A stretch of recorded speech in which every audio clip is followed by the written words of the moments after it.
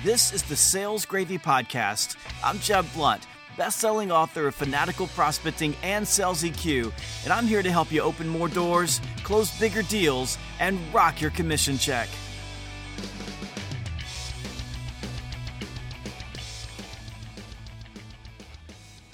If you are a new sales leader, an aspiring sales leader, or an inspired leader, you're going to love this week's episode where I discuss leading sales teams in rapid growth and rapidly changing environments with my friend Will Frattini, who is a top sales leader at ZoomInfo, one of my favorite sales tools. Before we jump in, though, a short message about one of my other favorite companies, Paycom. Now, you've heard me talk about Paycom in the past and why it's such a great place to take your sales career.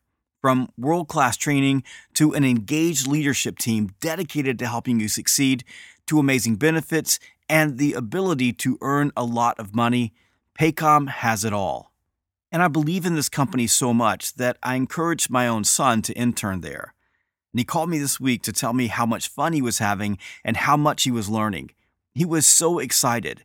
And one of the things that struck me is that he went on and on and on about how blown away he was that Jeff York, Paycom's chief sales officer and one of the greatest sales strategists on the planet, spent time with the interns sharing his wisdom and advice. So if you got talent, a winning mindset, and the will to be the best, Paycom is the company for you. Go check out all their career opportunities at paycom.salesgravy.com. That's paycom.salesgravy.com. And even if you're not looking right now, I promise it's worth taking a sneak peek. Go to paycom.salesgravy.com and check out everything that Paycom has to offer. Now here's my conversation with Will Frattini on leading salespeople in rapidly changing environments.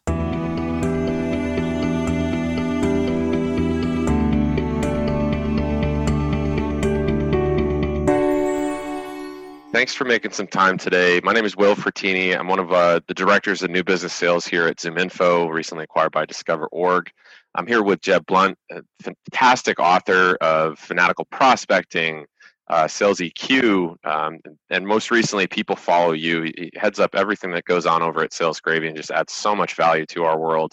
So I'm just so pleased to be with you here, Jeb. Thanks so much for making time. Well, thank you for having me on. My entire team uses ZoomInfo. We use it every single day. It's part of this integrated into our CRM, and it's always a pleasure to have an opportunity to spend time with an accomplished sales leader and someone who is respected within your team as you are. Thanks, Jeb. So, look, I think there's so many things I would want to pick your brain about, but I think what we're talking a lot about here is as we're going through so much growth and so much change, there's a need for rapid deployment of new sales leadership, right? And historically, sales leaders are, come from within types, right? It's pretty comfortable and common for most companies to want to promote from within. We've had some great success of actually finding folks externally, but have also come up the ranks through sales. You usually don't find someone who leaves finance to go lead a sales team. Love our finance friends too, obviously. But I wanted your take on how you find it's important to kind of become an effective sales leader and be comfortable leaving. I think Steve Lucas said once, like, it's not about getting your own trophies anymore, it's about getting your team trophies, right? So how do you feel like if I were a brand new salesperson listening to this webinar that just got promoted into a management role, how would you focus them in on their first 30, 60, 90 days in that new role? It's a great question. And when I go back to the days when I was running really large sales organizations, and I remember as a VP of sales, this is one of the big quandaries that we had, because we would bring in or promote from within one of our top salespeople into a sales management role, and then they would blow the sales team up. And it was usually because they had a really hard time making the transition from it's all about me and what I close and what I deliver, and now it's about the team. So it's about me standing back behind the team and helping them get better. And a lot of new sales leaders have that problem. We ended up putting people through a 12-month process of getting them ready for those roles because of that issue. And it's a big issue. And even then, even after we went through all that training, those leaders still struggled with taking a step back and making it about their salespeople, who serving their salespeople versus their salespeople serving them, about, them taking the spotlight. And part of that's just because of who we are. We as salespeople, we have to be a little bit egotistical. We have to be a little bit driven. We have to be, focused on our own need for achievement, and making that emotional step back is difficult. So I think that the way that I've always explained it to sales leaders who are brand new is this: if you look at your paycheck as a sales leader, you get paid for what your people do, not for what you do. And therefore, anything that you do that impedes their ability to produce, to generate a paycheck for you, is not in your best interest. And you have to recognize that every single thing that you do as a leader has an impact on their productivity. And salespeople are funny that way. I mean, you can walk in the morning and say the wrong thing, look at them the wrong way, do the wrong thing. They're looking at you, and they're making a decision about how they're going to do or manage their day based on that relationship, or based on an action that you take. And for new sales leaders, they have to remember they are always on stage, always on stage. So the most important thing for a new sales leader is principle number one, understand this: you get paid for what your people do, not for what you do.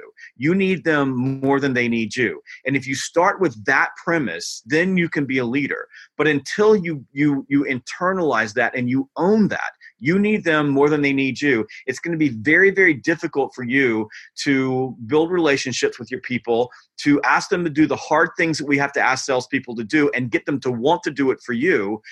It's going to be difficult, and you're going to struggle. And in some cases, if you don't get it, you're going to blow the sales team up, and you're going to be back in the seat making phone calls versus leading. Which isn't a bad thing. Some people decide to do that, right? But yeah, I couldn't agree with you more. I mean, in my personal experience, I've done it wrong before. I think I'm slowly starting to do it right. I still have many years to go, right? But I think one of the lessons I had to learn through even some of my team members having the confidence to come to me and say, hold on, is that I had a new customer. It took me a while to realize that my customer was no longer just the ZoomInfo customer audience. It was my people, right? And, the same quandary I had where I was selling ZoomInfo is I'd say, I know every salesperson in the world needs direct dials. Why is this so hard for you, right? But I can't say that. That's not the way selling the system works. I had to work consultatively. I had to do problem solving. I had to do solution selling. So now my customers are my people. So it's, I want to go buy a house this year. It's not go buy direct dials or go sell direct dials, go make 100 phone calls. It's, I want to buy a house. So how do you get to buying a house, right? You save a bunch of money. How do you save money? You got to make money. How do you make money? You got to go close deals, right?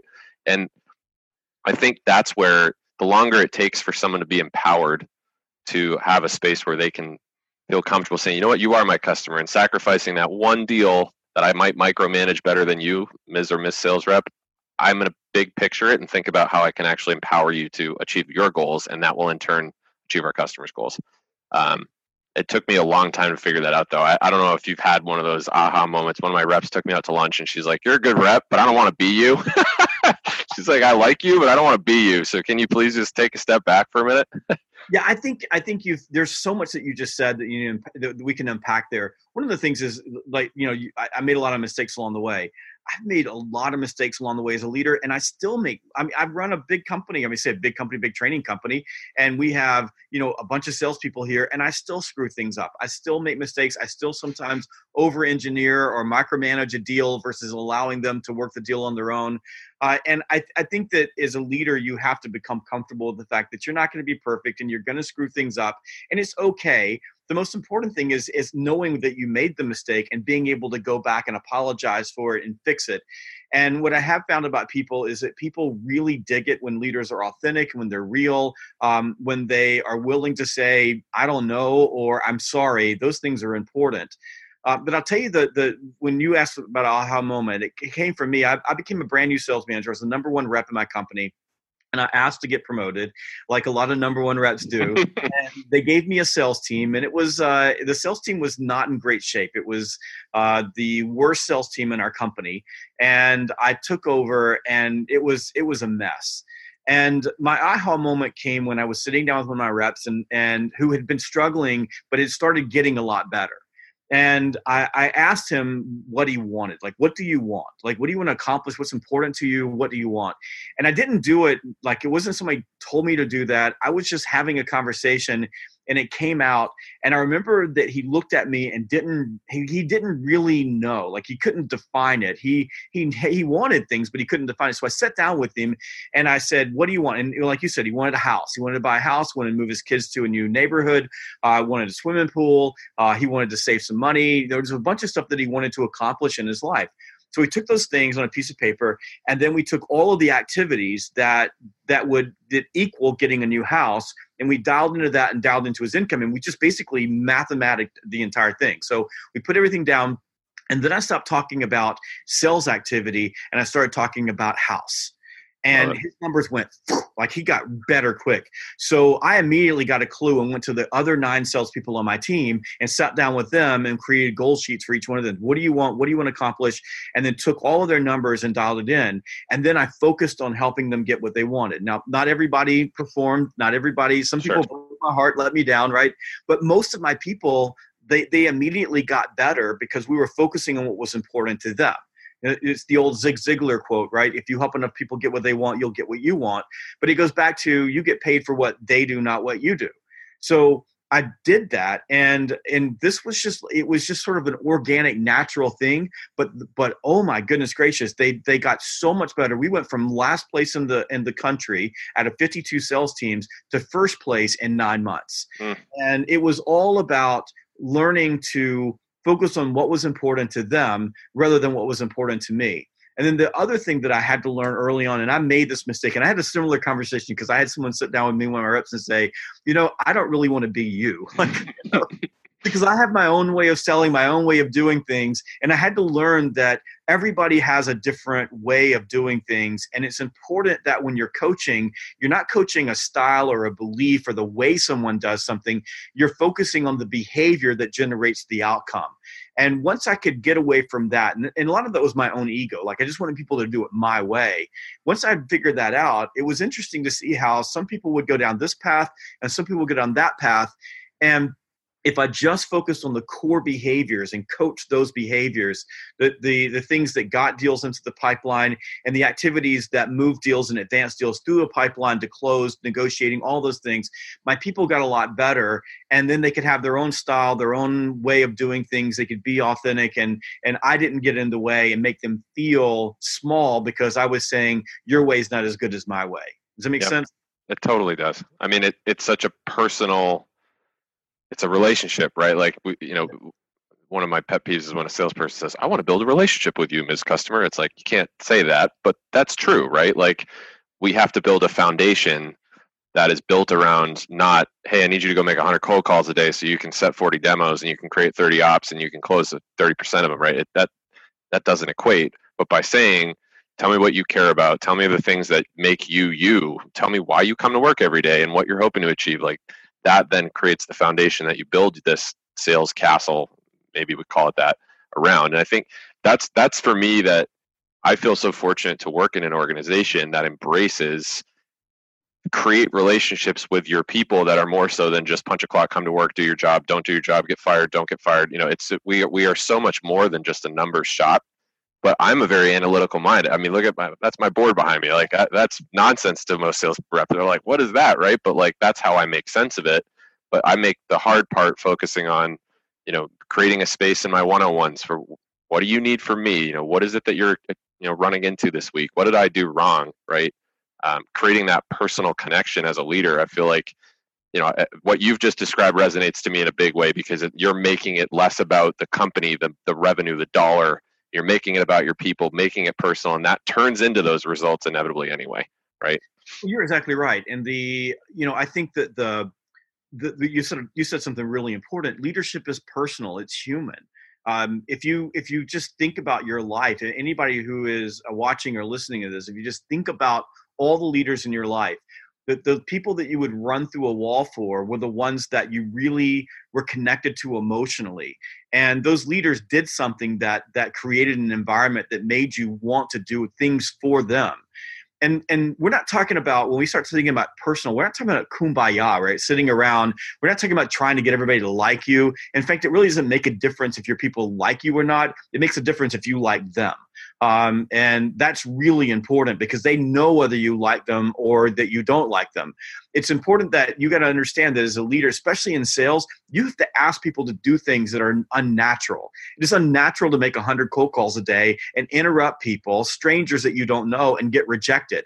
So if you have to have people that have a relationship with you and believe in you, if you're going to get them to get over some of those humps and some of those fears and to do things that are uncomfortable. And it does begin with the relationship. But I love what you said. You don't say, I really want to build a relationship with you. The relationship happens because you care, because you take the time in your one-to-one to say, tell me about this, what's happening there, that you spend time with them side by side on the floor or in their cars or wherever you can interact with them, and you're working with them all the time.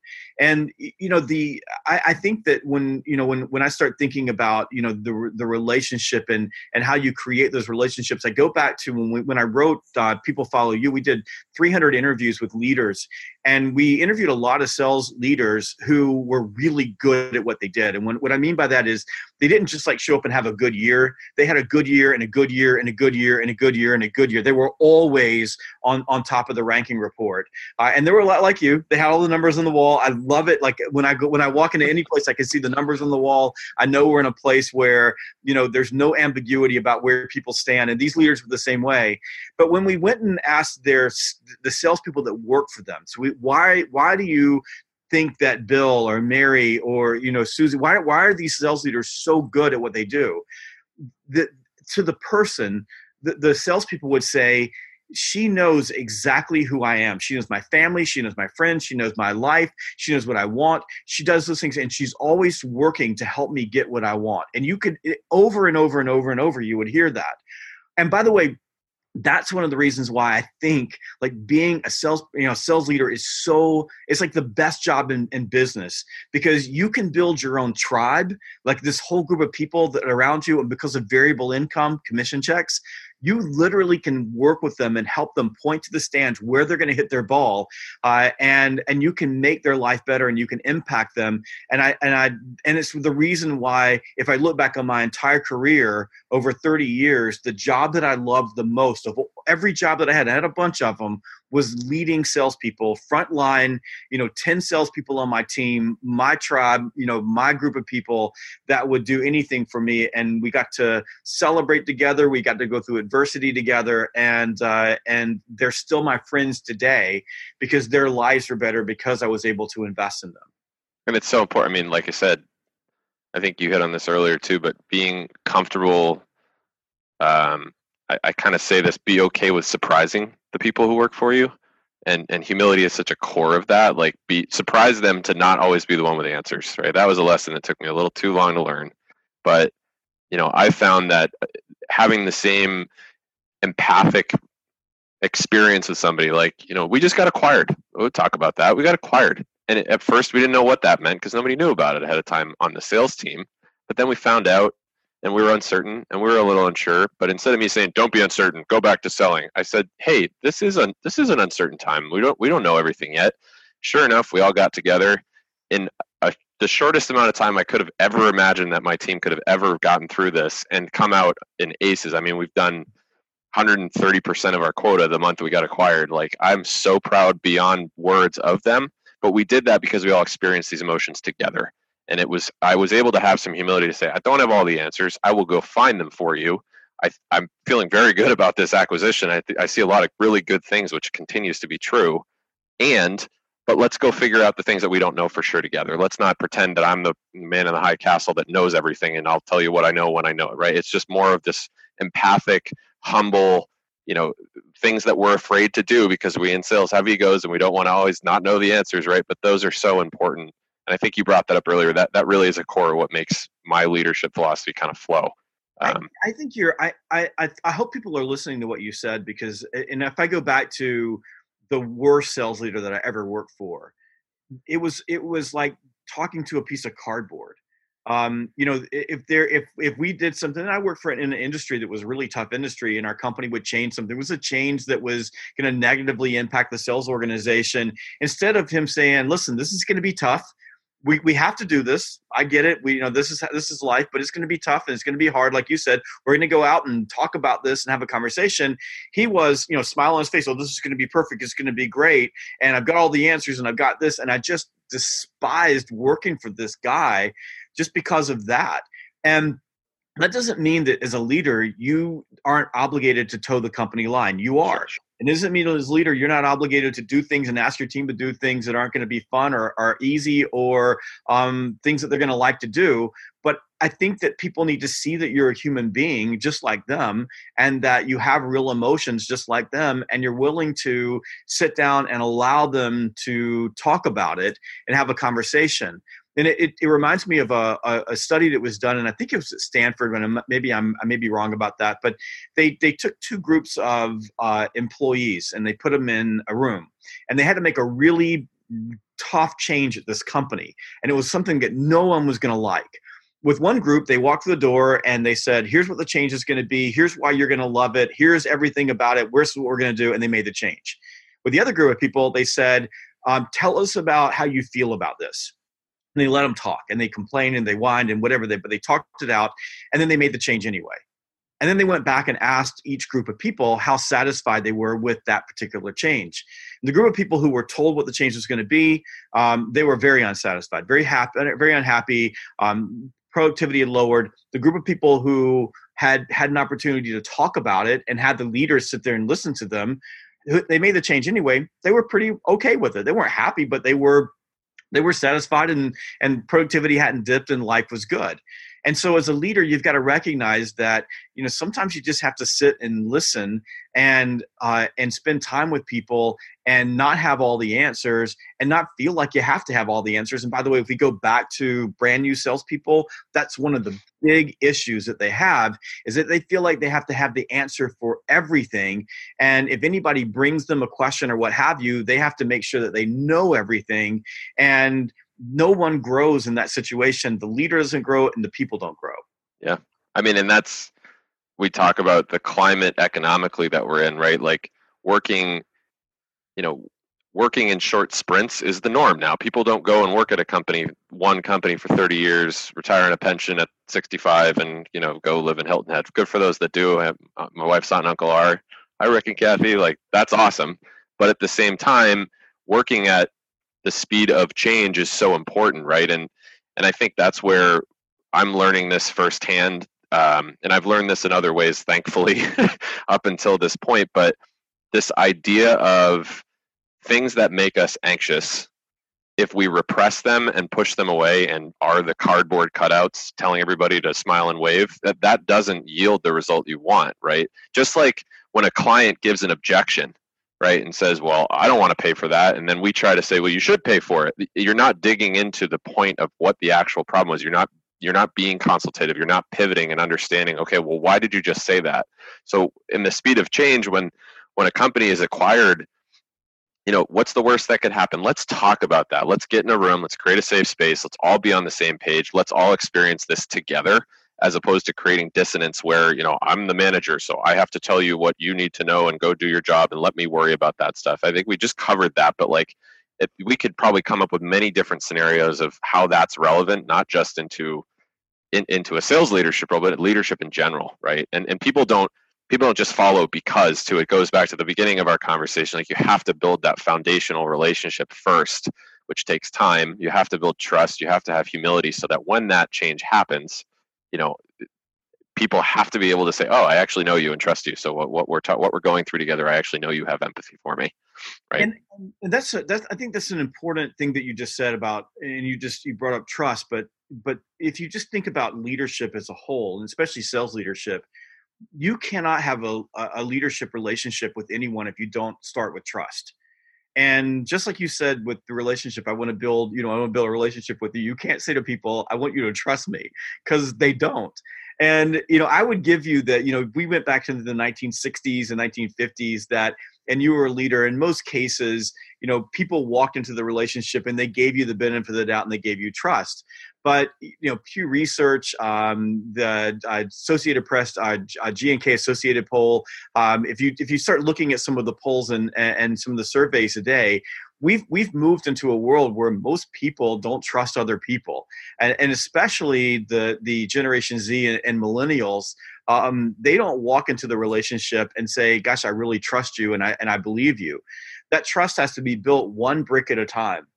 It's one thing that you do. It's one question that you ask. It's the one-to-one that you have and you consistently have. You don't cancel it because you got emails or cat videos to watch, right? It's being on the floor with your people all the time. It's asking about their situation, and it's recognizing, by the way, that when you're doing a hard change or making a hard change, that everybody's going to confront that change differently. They're all individuals. And just because you're a person that can, quickly, pull the Band-Aid off and just move forward doesn't mean all your people are going to be doing that as well. So I think you have to think about every day, what are you doing? And this is the old Stephen Covey 7 Habits analogy, but you have to be thinking as a leader every day, what am I doing to fill up the trust bank account? What am I doing to build trust? You're going to break trust. I guarantee you will. But what are you doing to fill it up, to build trust with your people, so that when you are in a situation where you have a major change like you guys have just gone through, or even a small change, that people are willing to give you the benefit of the doubt, and they're willing to listen to you, and they're willing to step forward and do something that's uncomfortable because of the relationship with you, because it's personal. I always think about, when back when I was a sales leader, my wife would get mad at me because I would be on the phone with one of my salespeople at 11 o'clock at night, having a conversation with them, or they would be in my driveway, sitting there, and we're going back and forth over something. And my wife would say, why are you with your salespeople all the hours of the night? I'm like, because they're having personal issues. Like they've had a boyfriend or a girlfriend problem. They're having family problem, kid problem. Somebody's sick. They got, they're having doubts about themselves. And I said, tomorrow morning, when they come into work, I need them to be awesome, because they're going to be standing in front of my customers and I'm not going to be there. So I have to do that. And all of those little things, the investment that you make in their lives. And I know some people are probably listening and think that's just crazy that you would do that. But I do believe that sales is different. The people that you're dealing with are emotional, and and I need them to be on when the game starts. So that means at 11 o'clock at night, I'm talking someone off a ledge. I have to do that. But all of that, when you pull that together, that builds that foundation of trust that you need as a leader when you have something that you have to pull people through that's going to be difficult for them to deal with. Yeah, I don't know if everyone listening to the webinar or watching the webinar will understand the reference, but my wife and I literally have a name for that. It's the Coach Taylor syndrome from Friday Night Lights. Because, in the TV show, his players will show up at off hours and they go to him as the kind of, figure in their life that they trust to. And my wife and I do have candid conversations, though, and this is important. I'll say this for anyone that needs to hear it, too. I wholeheartedly agree with everything you just said, and a little ambivalence. It is important to create boundaries, as with every relationship, right? Yes. Because we would be so available, and I hope my whole team hears me say this, because I know I would say this to them in person too.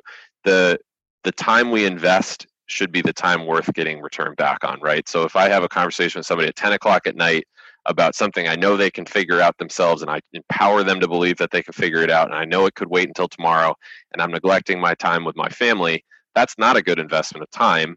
So setting that boundary in a relationship early too. It's not because I don't want to talk to you at 10 o'clock at night. It's because I believe that if you have something you can solve yourself, you shouldn't interrupt me and Tammy Taylor at the dinner table, telling us about, oh my gosh, I got this emergency I need to solve. Right. And that's one of the prouder moments for me too.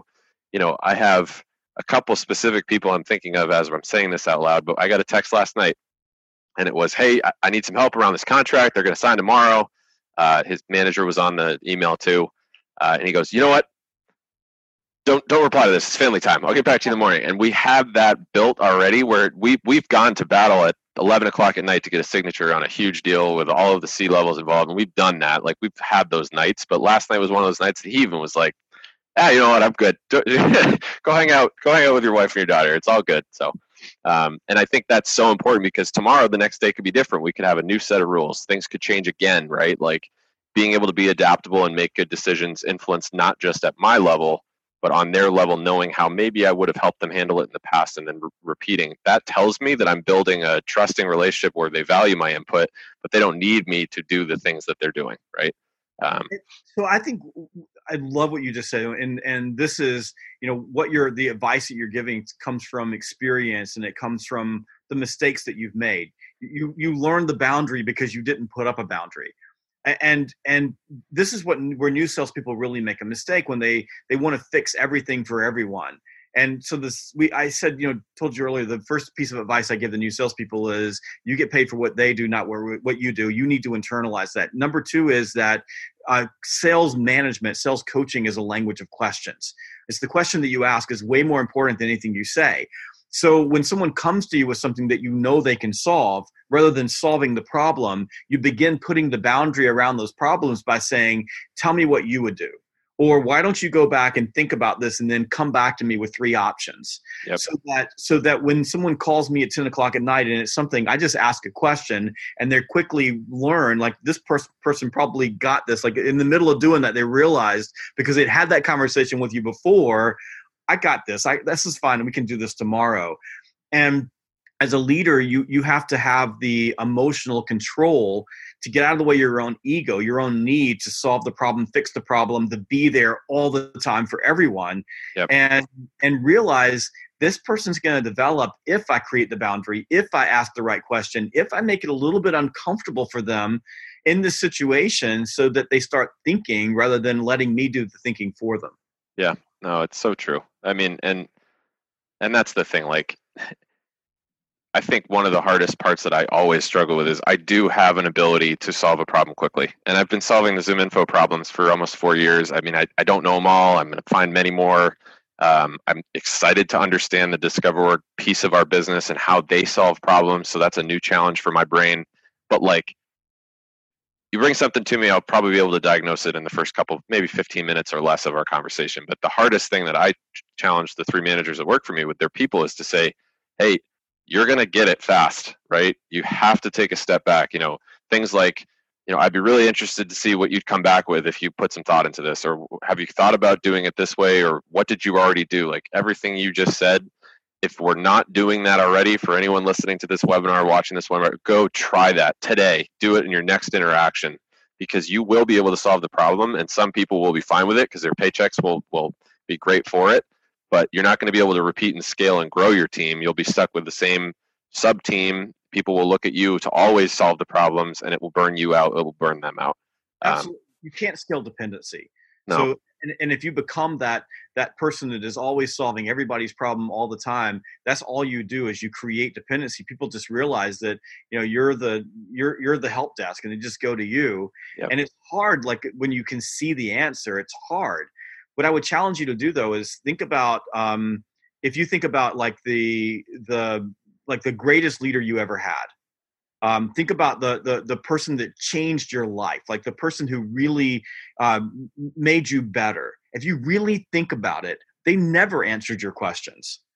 They always made you come up with the answer. I mean, they always put you in that situation. And sometimes you wanted to throat punch them because you were like, give me the damn answer, right? But because they asked the right question, because they provoked awareness that you already knew that, they made you better. And by the way, you love them more because you grew under their leadership. And I think that's a really hard thing for new salespeople or new sales leaders to do, is to recognize that their job essentially, and you kind of said this, is to make themselves obsolete. Your job is to make your salespeople so good around you they just don't need you anymore. Yep. And you do that through the questions that you ask and through challenging them to come up with their own answers. And you alluded to this earlier, but you also have to allow them to make some mistakes.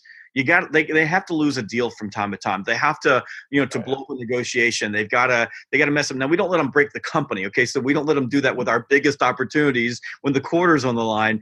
But most days they're doing little things, and you just got to let them bash their head in a few times so that they learn that's painful. Don't do that again. Yeah.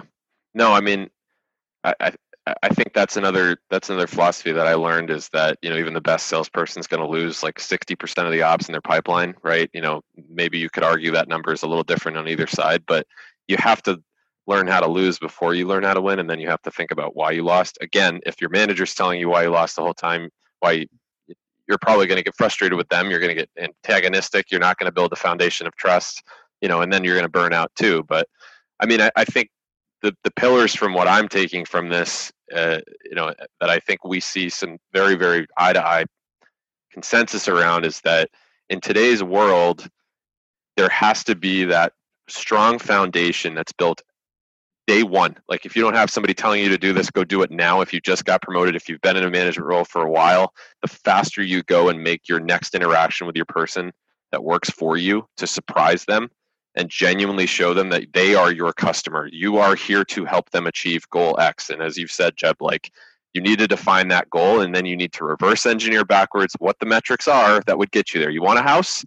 You want to, make $400,000 this year? Well, you got to make some phone calls, but let me help you understand what that actually means. You got to create this many ops. You got to yield this many demos. You got to get this many connects. I'm not asking you to do 100 cold calls a day. I'm asking you to go make $400,000 this year, right? Or 500,000 or $1 million, whatever your comp plan allows you to get.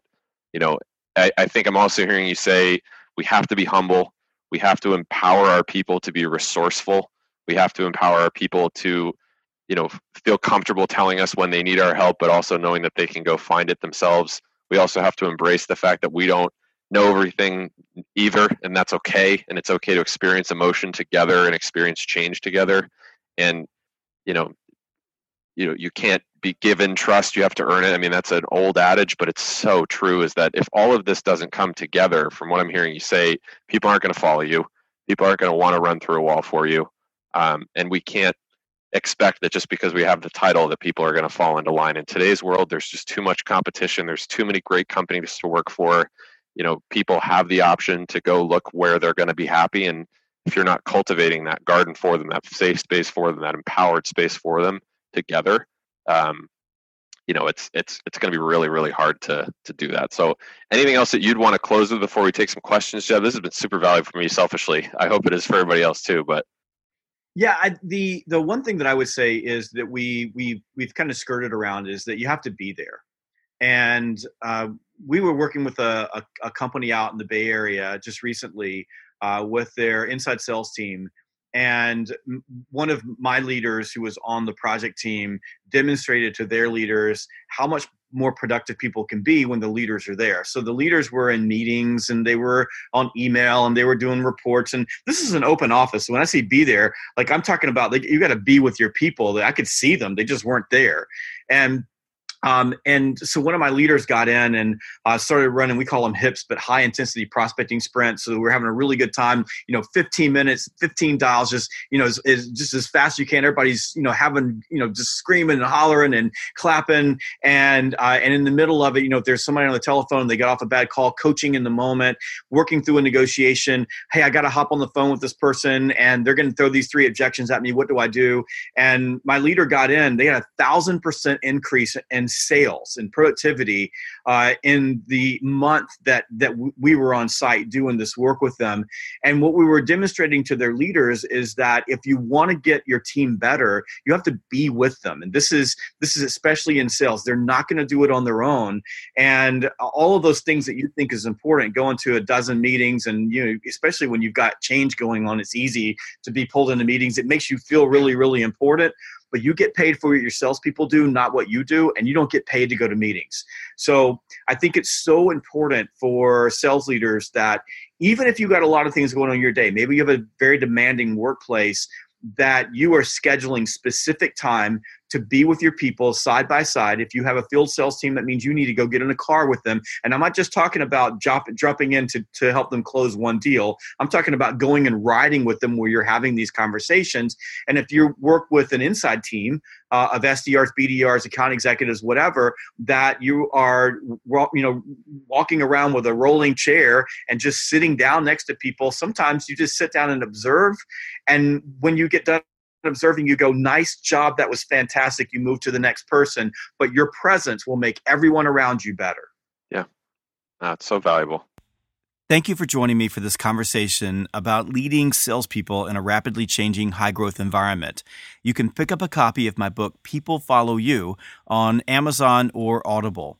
And if you want to learn more about leading salespeople, we have tons of resources at learn.salesgravy.com. That's learn.salesgravy.com.